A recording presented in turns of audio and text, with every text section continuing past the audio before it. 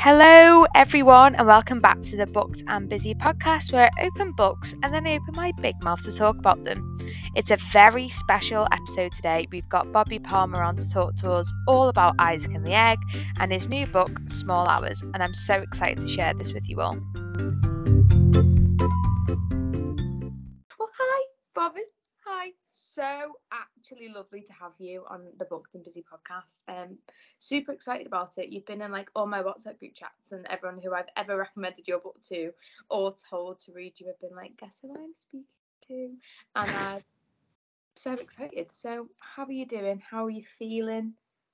Thank you for having me. Always. It's a pleasure to be here, to virtually be here. Yeah, I'm feeling good. I mean, I should apologise to the listeners as well. I did just say this to you, but there is someone kind of sledgehammering next door's house apart in the kind of adjoining room. So that's what that is. But it adds some ambience. Yeah, I'm good. I'm good. I'm kind of just in the lead up to book 2 coming out. So that comes out on the 14th of March. So that's kind of gearing up. And then I've just become a dad. So I've got a 3-month-old daughter. So she has been quite time consuming, but she's lovely. So yeah, it's been a busy time basically. She is also the cutest. Like, I saw you post a photo of her with like a pout, and I was like, this is hysterical and so cute. I'm biased, but I think so too.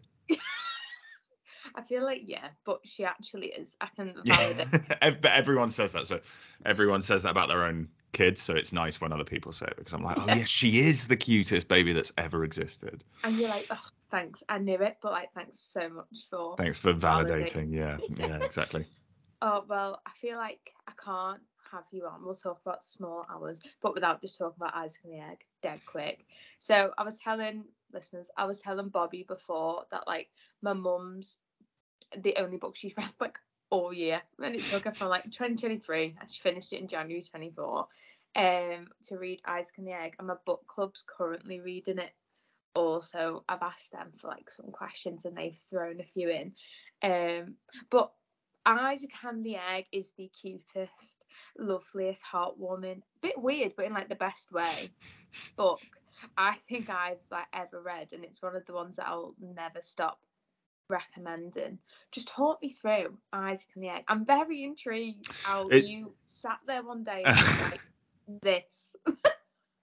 It's fun. It's always funny when book clubs do it. I can tell when a book club's done it because it'll,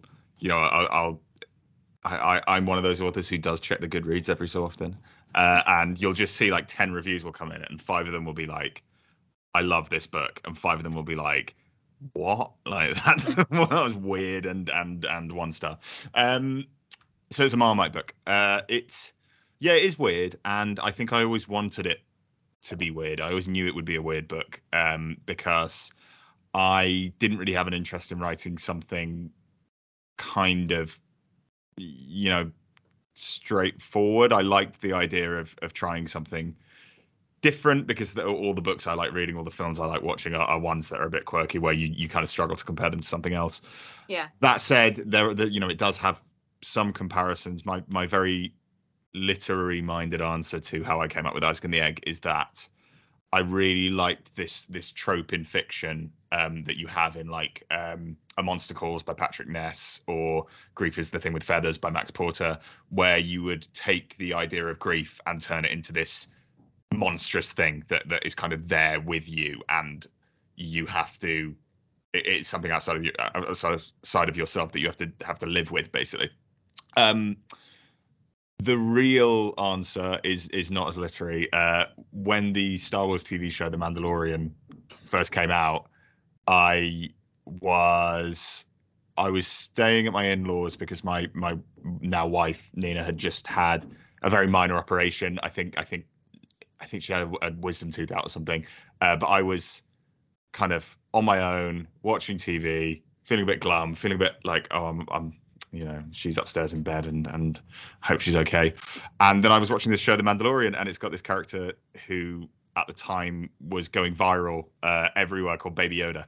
Well, he's not called Baby Yoda, but he looks like a baby version of Yoda, so everyone was calling him Baby Yoda.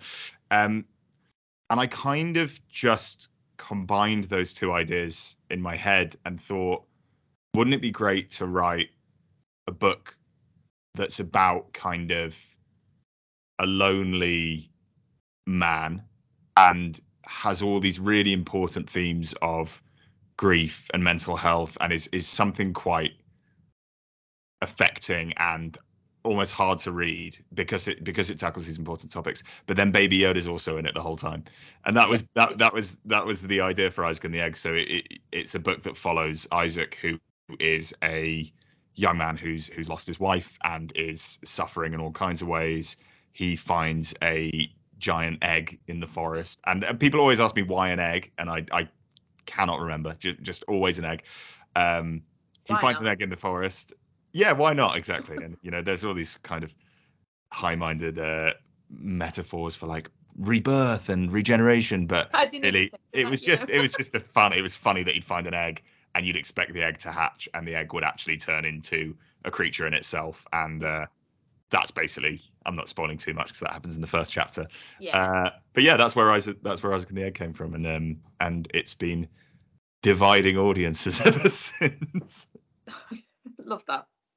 Honestly, I also think it was just, because if you start off and you say what happens, it's dark, and then he stood on the bridge, first chapter, so no spoilers. And then you're like, I loved it. I thought it was hysterical. I thought the whole book, but I did. If you've listened to like my podcast review of this without spoiling it, I'm like, my favorite bit's when they go shop. Everyone listened was like, you're not giving us much of that, but I can't. Like, just when they go to the shop, that's the best bit, and it's so entertaining. Well, it's a book that I think benefits from being read knowing as little as possible, because a lot happens towards the end that kind of reframes the narrative, and Isaac isn't really a trustworthy narrator, and I think going into it fairly blind is probably the best experience. I've never been able to do that because I wrote it, so I don't know. But I think the reason it's funny, or the reason people find it funny, is because when I first came up with that idea, naturally thought it was just going to be an out and out comedy, and I was like, oh, that'd be funny, that'd be a black comedy. And it was only when I started writing it that it actually became, I'd probably say it's more tragedy than comedy. It's more serious than it is. It's kind of a serious book with funny bits in it, and it was never supposed to be that. And it was really just getting to know Isaac and his late wife Mary, getting to know the characters as I wrote them, that it became a far different book to what I first intended it to be. And I always like it. It's not totally relevant, but I always come back to it in terms of that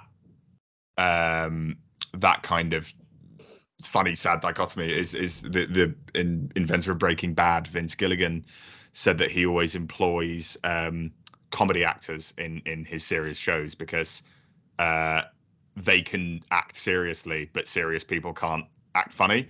And it's kind of like the same thing here. It's like having the comedy first allowed me to then make it deep and dark and serious, but still have that lightness. Whereas if it had been a serious book and then I was like, I'm going to make this funny, it just wouldn't really have worked. So I think it kind of had to be that way, right? It had to start out as a comedy and then evolve. Yeah, it was. I think it's really hard to be able to do both sides of a coin and like do it so well. And it was great. And I also think like the depiction of grief was so like honest, and I think obviously everyone, I feel like, who's gone through grief is sort of like related to it in different wonderful ways. I wish I had an egg. I feel like it would have been a lot more entertaining. But did you feel as though you had to like, was there any like lived experience you had to like draw upon for that, or is it just something that you kind of nothing like Isaac's? It was well, thankfully it was a really interesting writing experience because I felt a lot of responsibility writing about such a nuanced and difficult topic, and I knew that people would read this book who had lost spouses, partners, even siblings. It's that kind of losing someone so important to you so young, I think is what this book is about. I haven't been through that. When I first started writing the book, I was more interested in the kind of the effects of grief on Isaac. I was more interested in writing about loneliness and depression in young men specifically, because I don't feel like I'd read a lot of young male characters going through that kind of thing. So grief in the first case kind of was a vehicle for that. Then two things fed into it while I was writing it. I read a lot of grief memoir. So one particular book had a massive effect on me, which is called Say Her Name by Francisco Goldman. That's about it's a true story that the main character loses his young girlfriend in a freak accident, and he kind of just splurges onto the page every raw emotion he feels in the aftermath, and it is just heartbreaking. It destroys you. It's such a difficult read. I think there's like a Guardian review that's something like it's almost too sad to read. Like it's that profound and that affecting. But I do hate that I'm sat here thinking, do I want to read it then? Well, I'm the same. I've never read A Little Life because everyone tells me it's so depressing, and I'm like, I don't just want to be depressed, but for it's a very brave book because it's a true story, and it really helped me explore the kind of feelings that Isaac would be going through. I also read Joan Didion, C.S. Lewis's A Grief Observed. Those kinds of books were a real window into the kind of mindset that Isaac might have, and allowed me to try and write from a kind of genuine perspective. I think actually doing the research made me understand it a little bit more. And then the second thing that happened is I was like, at the start of that I said two things, and then I can't remember what the second thing is. I remember what the second thing is. The second thing that happened is I started writing the book, and Mary, who was probably, when I first started planning it, the classic quote unquote dead wife trope. So in films where you have a kind of a woman under a billowing bedsheet and she's giggling in flashback, and that's all you ever see of her. That was what Mary was like at the start. And then Isaac and Mary became this love story, this kind of epic love story that is really half of the book. The book's almost a tandem love story between Isaac and Mary in the past and Isaac and the egg in the present. And the more of Isaac and Mary that I wrote, and the more that she became a presence in the book, the more it became a book about grief, because in the bleakest possible way, I had to kind of put myself in the situation of being like, what would happen if I lost my partner? And there's so much of my relationship in Isaac and Mary, because I think when you're writing a first book, it's quite natural to just be like, oh, well, the main character's me and his wife is my wife. So I think it was a weird experience for Nina reading it when I kind of killed her off. But it was, I think, coming from a sincere place of how would I feel if I lost the person most important to me. And I think I hate it when artists say, oh, I had to go to quite a dark place for this, because it's like, yeah, exactly. And it's like, well, I didn't, because it was a book and I was writing a book. So I could close my laptop and forget about it. But I at least had to imagine, do the kind of emotional work of how would this actually feel beyond the cliches and what you expect. And, it means so much to me that I'm thankful that the book's been really well received. But the most important thing to me is the messages I get and the emails I get that say, I've been through this kind of grief and this book felt like my experience and it helped me. And one message like that is all the vindication you need for writing something like this. So to have had a few of them is really, really nice. Yeah, smashed it. You sold was it 50,000 copies within your first year? So more than one was a big fan.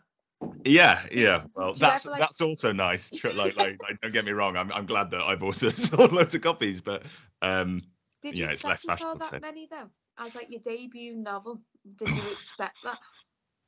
I think every author is kind of a they're like 50% total self-doubt and 50% pure ego. So Love. I Same. thought no one would read it, but I also thought it would be the, best reviewed, best received book of all time. I think I knew it was a strange book, so I wasn't sure if it would land with a wider audience. I don't know like how many people would get the egg thing or be prepared to kind of go along with it. But I think it was an easy book to write because I had a lot of confidence in the idea. I think I knew that it was a good idea, or that it was at least an idea that worked. And I'd written a book before which I never sold, and I mean I was very confident in that when I wrote it. So I think maybe I just have too much self-confidence. I was apprehensive, obviously, as you are when you publish anything, especially your first book. But I think from quite early on, basically, I'd had this experience with that other book where I'd got an agent and we'd taken it out to publishers and just no one wanted it. No one was interested. It was really devastating. It was like 2 years of writing, just ended up nothing happened with it. The experience with Isaac and the Egg was the exact opposite. So we sent it out to publishers. My agent loved it. We sent it out to publishers, and I think we had our first offer within about 24 hours. So okay, it was kind of, you could tell that it was going to do all right, because I think in the publishing industry, you can tell really far in advance of a book's publication if it's something that people are talking about, basically. If there's hype, but also if you end up in an auction with several different publishers for a book, it means they're going to want to spend marketing money to recoup their advance back. So it's all, the publishing is a business, so the publishing industry kind of decides what books are going to do well. So you can, there's no secret recipe to making a book a bestseller or anything like that, because if there was, no book would ever fail. But you can at least tell far enough in advance that like it's not going to have no readers. So I was quite quietly confident, and then the first author endorsements we got were really, really nice. And I think that was about a year before publication that they started to come in. And as soon as that happened, that was a big weight off. Love your mind, because everyone who's publishing your book is going to tell you it's good, right? And everyone who wants to publish your book is going to tell you it's good. But when it starts going to readers, that's when you panic. But I also think it's really interesting about like the first book that you wrote, and obviously like didn't really take off, and that's fine. But I think that's even more important because if that didn't happen then, and you hear debut, and then you think, okay, first ever, how have they done this? Like smashed it. But then it's good to know that like I think just as many debut authors will have, it'll just be the first book that's published. I'm pretty sure Mark Haddon, who wrote The Curious Incident of the Dog in the Nighttime, said he wrote 5 books before that. But that was just the first one that got published. It is, I think you just have to keep going. And I'm so happy that it ended up, like, at the time I was distraught, but I'm so happy it ended up like it did, because you're only a debut once, and the publishing industry puts so much weight on being a debut author. So if your debut book doesn't really, if it doesn't land in the way you want it to, it's then very hard to build a career off that, because you can only be a debut once, basically. So in hindsight, it makes me feel sick. It's scary. It's scary. It's such a, more so than any, I'm a journalist. I'm dabbling in screenwriting. I'm a copywriter. So when you're a writer, you kind of do all these different things. Publishing, more than anything, it's such a hamster wheel, because you're like, okay, my first book's done all right, but then if the next book doesn't do like just as well, if not better, then like, what if then my third book doesn't work? And then you feel like you're kind of sprinting constantly, always thinking about the last book and the next book.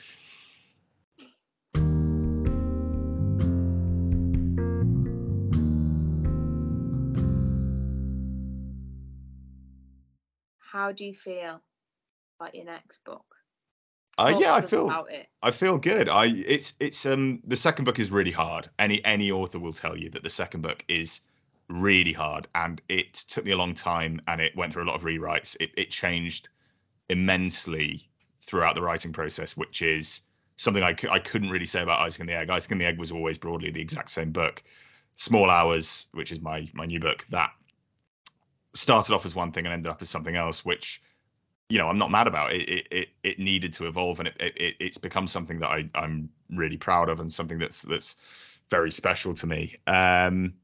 It's out in March, so we're starting to get reader reviews, and it's been really funny because it's my second book, and because I was very fortunate about the reviews for Isaac and the Egg, I kind of was really dreading people reading the second one. Yeah.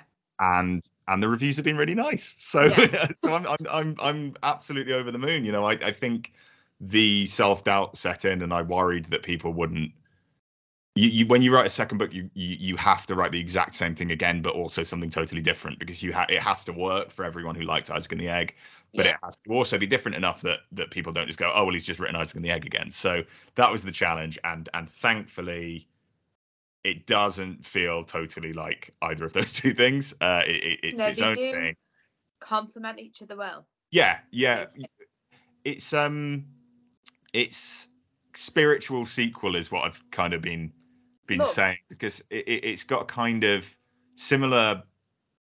It's got a young man in it who's going through a crisis, and then there's a similar device to the egg, but in this case it's a enigmatic little fox character.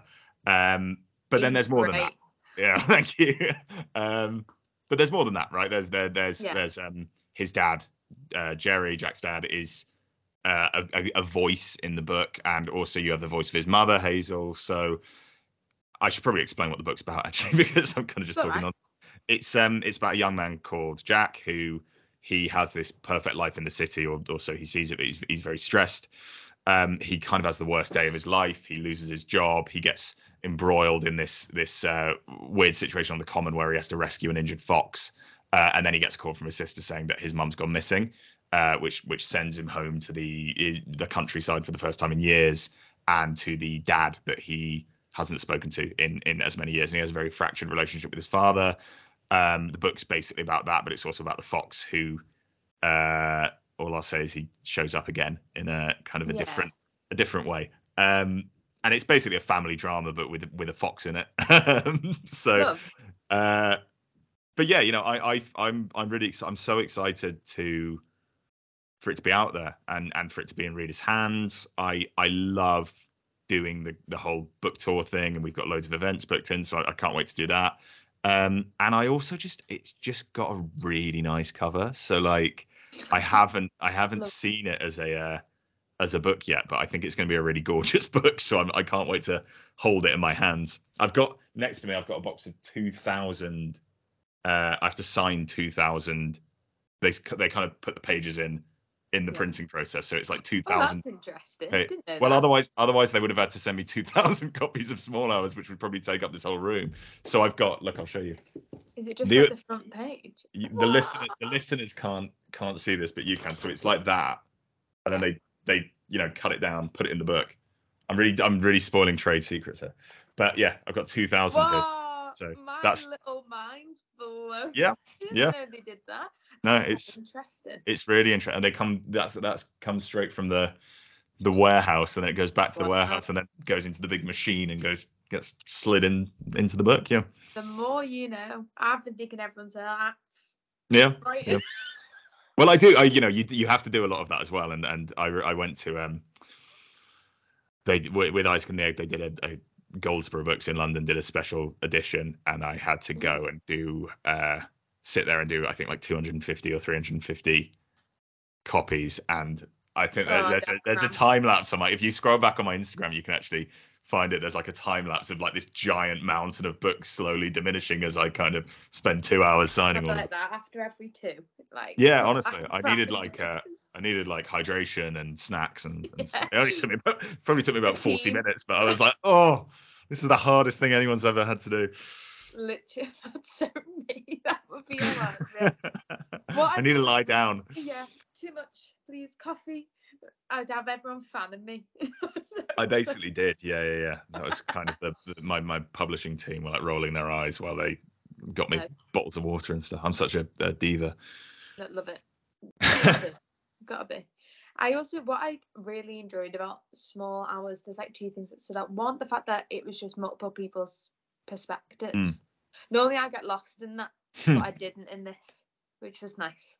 And I think I really sort of, I think I gravitated a lot to like the sister, because I am a sister. So I feel like I very much like loved her in the book, and I was like, just like generally was rooting for her. But even like when she came into like the kitchen to have like cereal, I was like, yeah, you get that cereal. So something that's funny about that is and this has been really lovely, is everyone who reads the book tends to gravitate towards one of the different characters. Yeah. So my mum really liked Hazel because Hazel is a mum.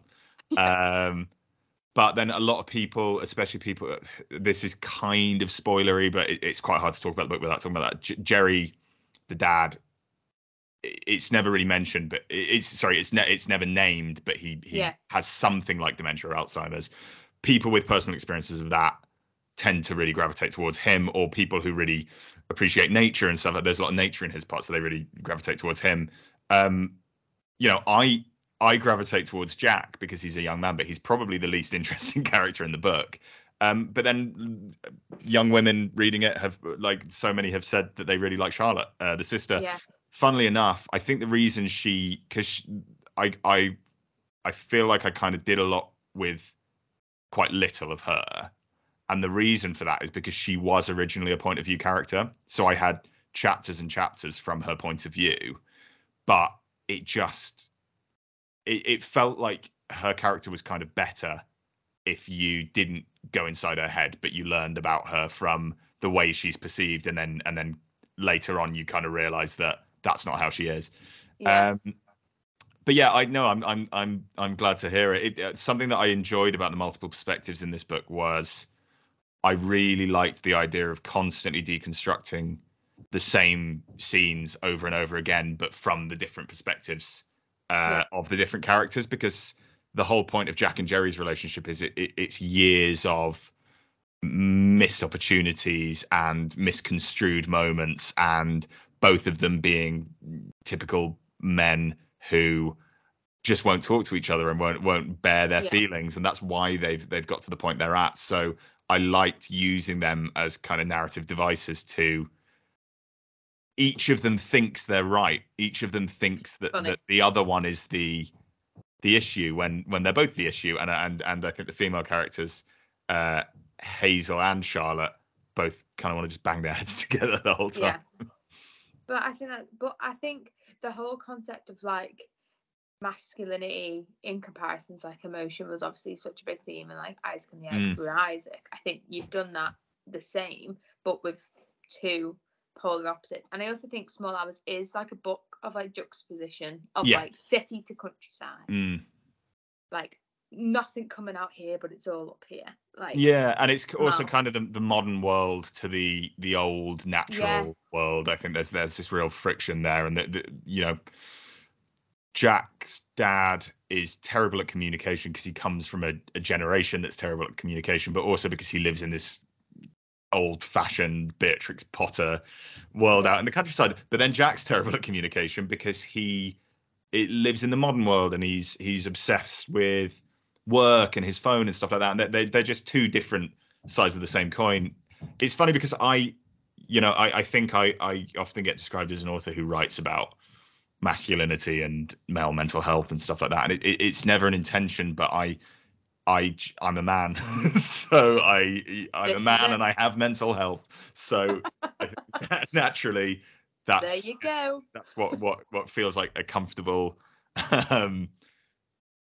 not even comfortable, but I think I'm really interested in exploring why me and other men my age act in the way we do, and have all these conversations about being really emotionally intelligent and asking each other if you're really all right.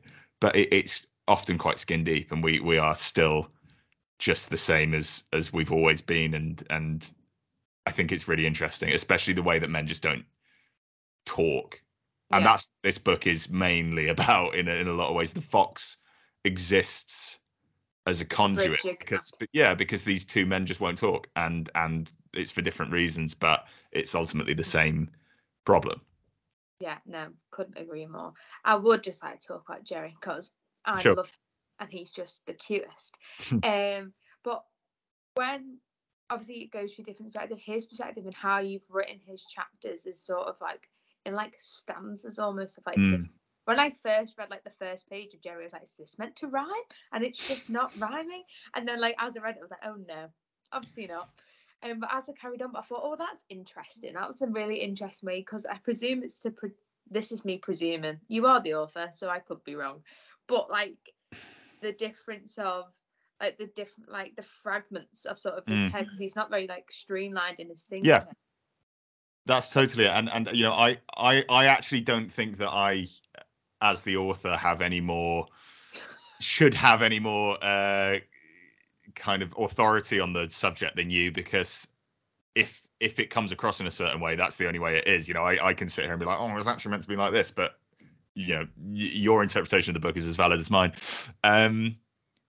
It's basically, yeah, it's a fragmented mind. I always wanted it to be vague enough that, you know, Jerry is an older man and he has memory problems which are getting worse, and that is about as deep as I wanted to go into his condition. The thing is, I also had to write it in a way that made medical sense, and I had to do a lot of research because I didn't want it to come across as just a narrative device. Yeah. When there'd be, you know, everyone pretty much everyone has some experience with dementia or Alzheimer's in a loved one, including myself.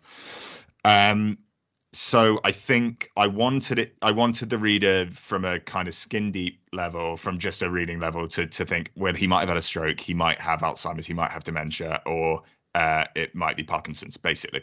Yeah. And that I wanted it to be vague enough so that I could play around with his mind without having to be too prescriptive. But basically, yeah, he's having memory problems, and he's also kind of always been away with the fairies. That's just his he doesn't get on well with other people. He's quite quiet. He loves animals and the natural world, and he prefers to be on his own.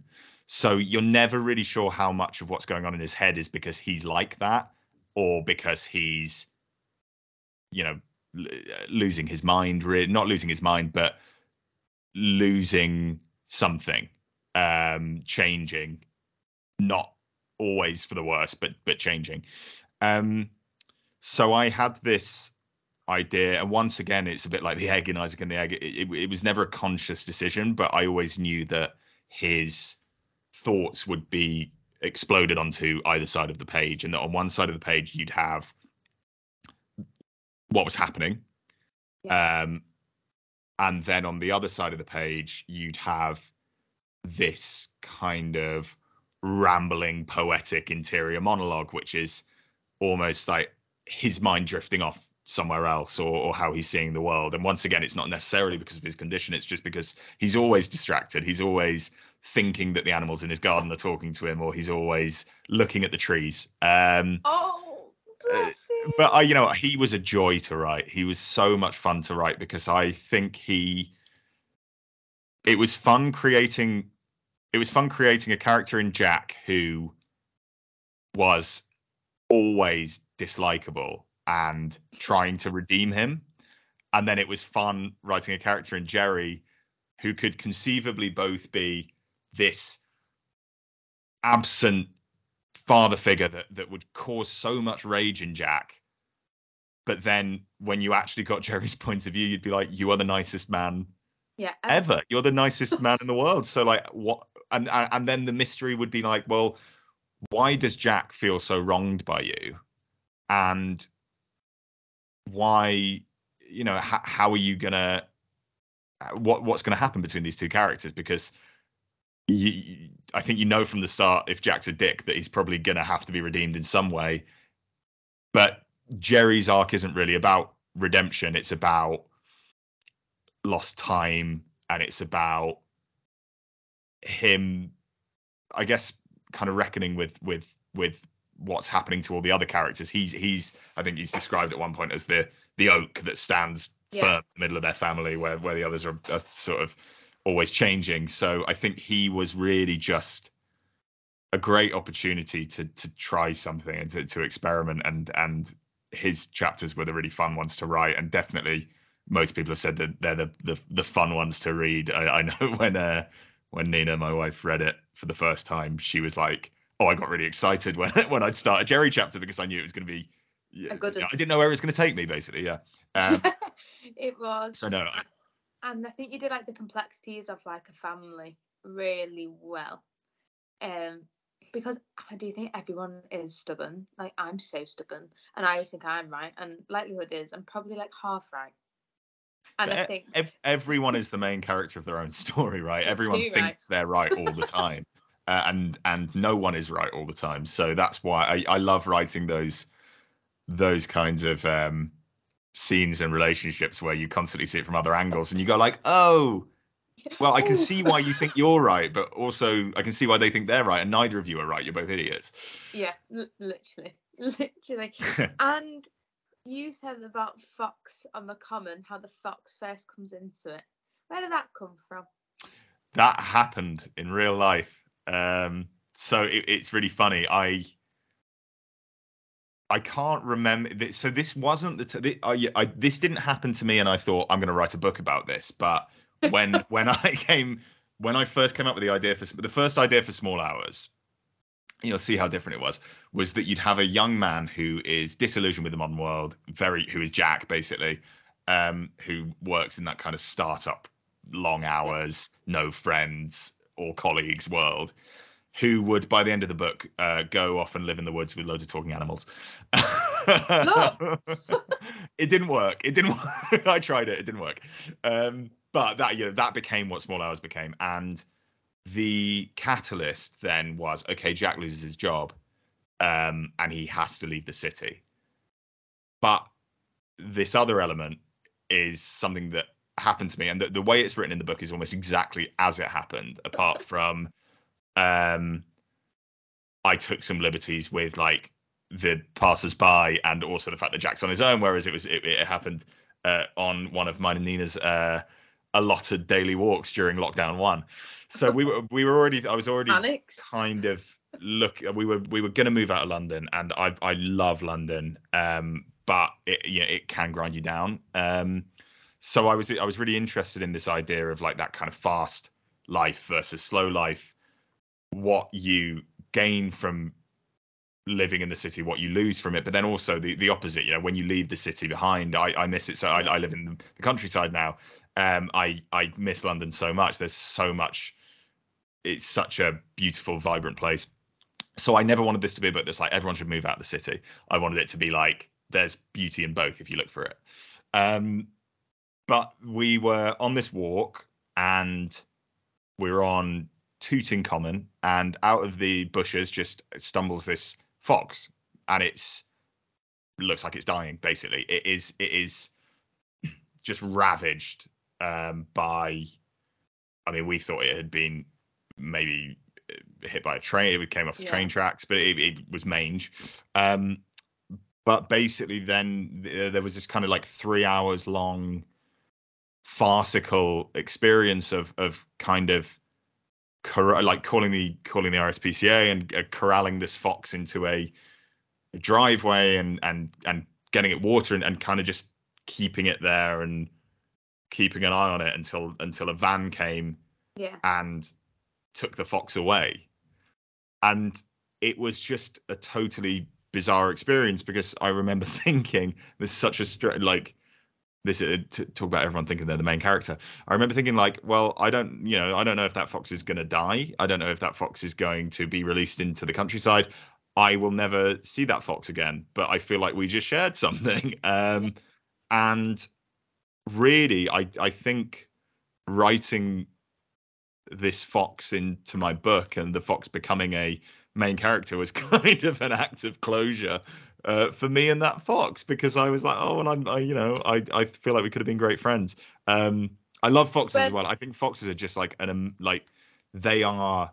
If we're talking about contradictions, they walk that line between the old world and the new world, between the city and the country, between the real and the kind of mystical. Like you see foxes all the time, but every time you see one, you're like, whoa, a fox. So I've always been fascinated with foxes, and I knew when I thought I'm going to write a book about a young man in the modern world who thinks animals are talking to him, that the main animal would be a fox. Love. There used to be a talking hedgehog as well.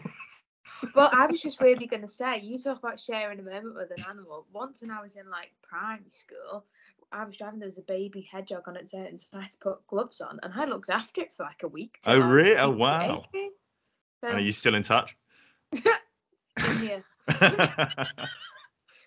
We shared something. And then like when I was older, and I read like, if you touch one and you didn't have gloves on, the mum can't smell it. And I was like, oh no, glad I did have gloves on, otherwise I couldn't deal with that guilt.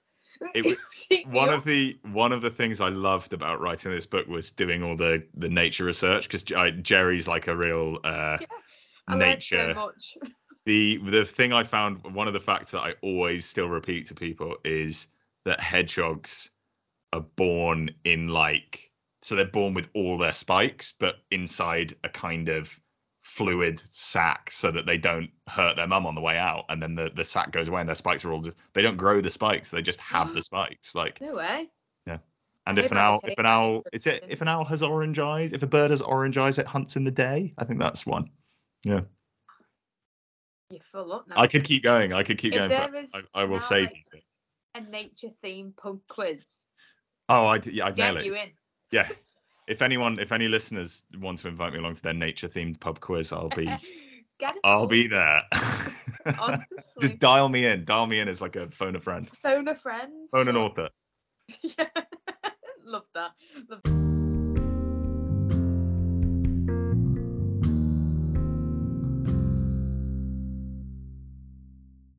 That so much. So 4 small hours. Can you pre-order it? If you can, I presume you can. Where's best to do it? Oh, I'd always say try and pre-order it from your local independent bookshop. But failing that, Waterstones. It's out on the 14th of March, and you can pre-order it online now. Fun, love that. So just before we round off, I would like to know 3 things. 1, what are you currently reading? Oh, good question. I'm actually reading 3 books at the same time at the moment, which is quite rare for me. But that it's actually because I have really good reason for reading 3 books at the same time. One is because I'm reading one for fun, and that is The Vanishing Half by Brit Bennett, which is brilliant. Okay, yes. I'm loving it. It really reminds me of kind of like Where the Crawdads Sing. That. So it's like it's a really entertaining, gripping book, and I would highly recommend it. Then I have a books podcast called Book Chat with Pandora Sykes, and we're recording our next episode next week. So I am reading a book for that, which is The Unbearable Lightness of Being by Milan Kundera. So I've kind of put The Vanishing Half down to read that. And then the third one I'm reading is Will Storr's The Science of Storytelling. And that's a reread, and that's because I have just started the really fun in between first draft and second draft stage of book 3. Well, that was going to be my 3rd question. Well, there you go. We can. Whoa, you've skipped one. That's all right. 3rd book. Yeah. What's the vibe? What's going on? Fill us in. I can't really tell you anything about it because I don't even know if it's going to be published. But what I will say is I think it is more ambitious. There's a lot more voices. And if Small Hours is a spiritual sequel to Isaac and the Egg, then this is whatever the opposite is, because it's totally different to both of the first 2. I knew I couldn't get away with having a furry sidekick for the 3rd time in this book. So it's very much set in the real world, but all the fun and energy, because I always like to try and do something a bit different. All the fun and energy in this one is from the voice, the points of view, and it's a love story, which I thought would be quite fun, like an epic love story. So yeah, I'm just looking at my look at this, like this is like my planning page. That's all the chapters, so it's got quite a few. Is it going to be a chunky book, do you think? I don't like long books, but I can't stop myself from writing them. Small Hours was really long when I first wrote it. Isaac and the Egg is mercifully short. Small Hours is yeah, it was a lot longer, but I dropped a whole point of view, and that was kind of when the book came into its own. I think it was like a quarter of it went, and I was like, that works so much better. Yeah. But I don't really read like it on Kindle, you see, so I visually can't it doesn't remember. look massive, but it is longer than Isaac and the Egg. It's like a little bit longer than Isaac and the Egg. Maybe like 350 pages or something. Decent size. That. But I think that's the perfect size. I don't like reading a book that's over 400 pages long, so I'm hoping that my third book I'll be able to rein myself in enough to not make it like a doorstopper. Honestly, I've just finished reading The Shard by Bret Easton Ellis. Is it? Outstanding book, and that's 600. Okay. And I was like, I better just start the year. Because he can be somewhat hit and miss. To be fair, every book of his I've read, I've loved, but I know that people sometimes complain about him. Yeah, well, loved the book, but that was long. But then I felt like it needed to be that long, which is odd because I've never felt like that. I don't mind a long book if it feels like it earns it, but it has to earn. There are a lot of books nowadays are long because they needed an edit, basically, which people will probably say about Small Hours. But there are long books that I've really enjoyed. Great Circle is one I read recently, which is quite hefty, but is absolutely brilliant. Maggie Shipstead. What's your favourite book of all time? Well, yeah, that's a big question. But if you could recommend, that's a good one. So I'm gonna have to look at what I've read recently, because there is a book that is slipping my mind that I read recently that I loved. I don't really use Goodreads anymore, so I'm not sure I can even go back in time and read it. Are you on Storygraph? No, I'm not. So I'm kind of I don't really use Goodreads, but I'm not on anything else yet. I'm just writing down what I write what I read in a note on my phone. So oh my God, yes, Shark Heart by Emily Haybeck. Okay, fun. That book. If you liked Isaac and the Egg, it's like kind of similar vibe but better. I shouldn't say that. It's about a woman who it's about a woman and a man. They're married, and the husband finds out that he's got a year until he turns into a great white shark. It's brilliant. What? It's absolutely brilliant, and it's mad, and it's got it takes you in all. It's that, but then it also goes off in all these other directions you don't expect. So that's only you expect that to be the whole story, but then that's only part of it. So yeah, I'd really recommend that. And then favorite book of all time is Mrs. Dalloway by Virginia Woolf, which I think everyone who wants to write should read. Wow, smashed it. The amount of books that are featured in this podcast episode of just us talking about them, there's loads. Look, we like books. We love books. We love to see it. Well, thanks, Bobby. You've been a joy, as always. So thank you for having me, and sorry about the sledgehammering. I only heard it once. I feel like I've great. over it half the time. Cool. So that's fine. That's good. So 14th of March, but you can pre-order it now. Yeah. Local bookshop, if in doubt, Waterstones. Yeah. wherever you like to get your books, I'm not picky. Stunning. Oh, thank you, Bobby. Thanks for having me, and I hope people enjoy Small Hours. Thank you. Yeah, they will.